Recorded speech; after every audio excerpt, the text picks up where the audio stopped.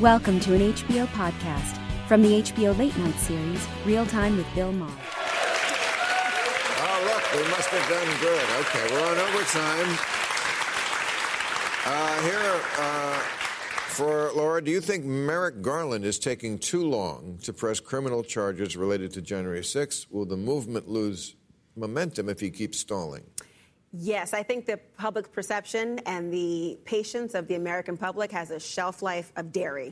And I think that it's time to have more insight, more transparency, and, of course, public hearings on the congressional side, too. But he has done something, that's true. But I think people want more, given the volume of people who were allowed to walk out of the Capitol that day. And, I saw that there was 7 hours missing on the call logs. Now, this January 6th committee looking into the events of that day wanted Trump to turn over his call records, and he did, except for 7 hours when all the shit was going down. It seems like this is not the first time he has just blatantly give you the slap in the face and nothing happens. That's, I think, what people are upset about, is something like that can happen, and it's so blatant. And then Merrick Garland, as Attorney General, maybe he's the new Robert Mueller, somebody we thought was going to be a badass and is just not working out. I talk to people all the time who are making the case that, look, maybe Trump won't run again in 2024 because of the legal proceedings against him.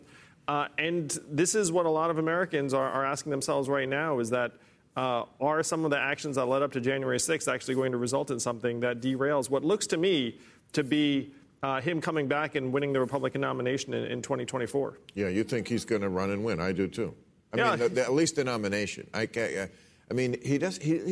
He is faltering in some ways, the crowds and so forth. But when the campaign starts again and he starts attacking the people who, challenge him. I know some of the people who I think are going to challenge him for the Republican nomination. I'm obviously rooting hard for them. Like? I guess I can't out that. I'd have to ask their permission and all that jazz. Call him. Let's ask now. Call him. It's not that. Can't be that big a secret. I know. There are a number of people gearing up to challenge Trump the Republican nomination. People that you have respect for? Yes, yeah. I call them sane Republicans. Oh. There are many. There are many that Larry Hogan in Maryland, a guy like that you're talking about? I like and admire Larry Hogan a great deal. So that'd be an example of someone who I think could make a very, very strong case if the Republican primary electorate is actually ready to hear that case and move on from Trump. Right now, though, Trump still has a very, very strong hold among the most fervent party activists. So, but I do hear from Republicans who are going to run against him. They're like, hey, maybe some legal action will come in and take Trump out, or maybe Trump's actually just posturing because he wants to keep attention on him. So this is one of the major variables they suggest to me. If something's going to happen, I agree with you. It has to happen soon. If there were to ever be a criminal allegation against Donald Trump, until that happens, I think he remains Teflon Don to his entire base. Right. This is somebody who, within recent weeks, has praised Vladimir Putin as a genius, and then wondered why people thought about collusion and Russia, and then sued Hillary Clinton and DNC and others, including James Comey, for having the audacity to say that he was in favor of Russia and collusion. I don't think this is somebody who views any part of the Justice Department to date as being truly threatening. Now, what's happening in New York and the idea of the organization, his children, et cetera, that might be something to raise enough eyebrows among people. But I think until that happens, which is why the concern is, until there is actual action taken, he will be able to say, well, there was no there, whether it's true or not. But I think that the American people have to realize that the Department of Justice has taken action. They have prosecuted. And much like we talk about how much there is disdain for the notion of Republicans catering to an audience of one, the DOJ does not cater to a defendant prospectively of one. There were hundreds of people inside of that Capitol that day, and there are other crimes happening every single day. And so they have to balance the priorities of those over being perceived as political. Okay, maybe I'm just naive, but I heard. This is, again, with Trump, I only go what I actually have heard. So we don't have to talk about speculation. It's what I know. Like when he said, I said to Comey that this is a hoax. Or Russia, if you're listening, the crimes that are committed I heard him on the tape say to the guy in Georgia who counts the votes, if you could just find me 11,000 more. Yeah.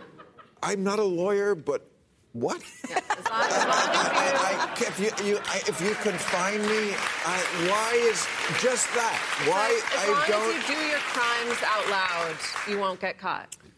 But that, maybe they're soft on crime, Bill. You just never know how that goes. I don't know why about these that things. itself. Well, that's the just problem, take though. that one out, and you can't do that. Remember Blagojevich. Didn't he promise like my old golf clubs? And I mean, it was like it was like such a lesser version of that. A thing of value. Okay. Republicans hold a 17-point advantage. Wow. In voter enthusiasm. Whoa.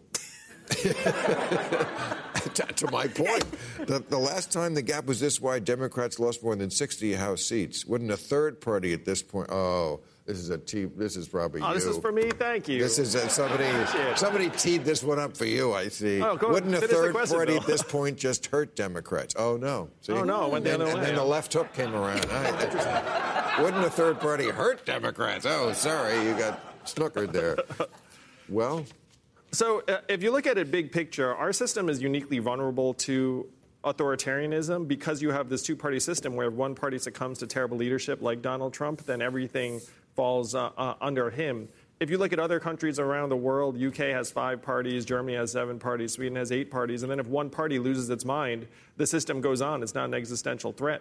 So the question is, how do you get from a two-party system that, by the way, is getting more polarized, more dysfunctional, more people are getting fed up? And the reason why so many Democrats are unenthused is that they came out and were told, look, you get Trump out, then all these great things will happen. And then as their lives have stayed the same or in some cases gotten worse, then they're saying, why do you want me to come out again in 22? Why do you want me to come out in 24? You can't make every election existential and fear-based, or else eventually your voters start to tune out. Right. Okay. You were great. I did want to mention that my podcast, which has only been out for less than 2 weeks, went to #1 on the Apple of all podcasts. I don't know. So I want to thank the people who are like listening to this thing. It's not like this show. It's not political, but I guess it's fun to people. So thank you, and it's out there. All right. Thank you, everybody. You're a great crowd. Catch all new episodes of Real Time with Bill Maher every Friday night at 10, or watch him anytime on HBO On Demand. For more information, log on to HBO.com.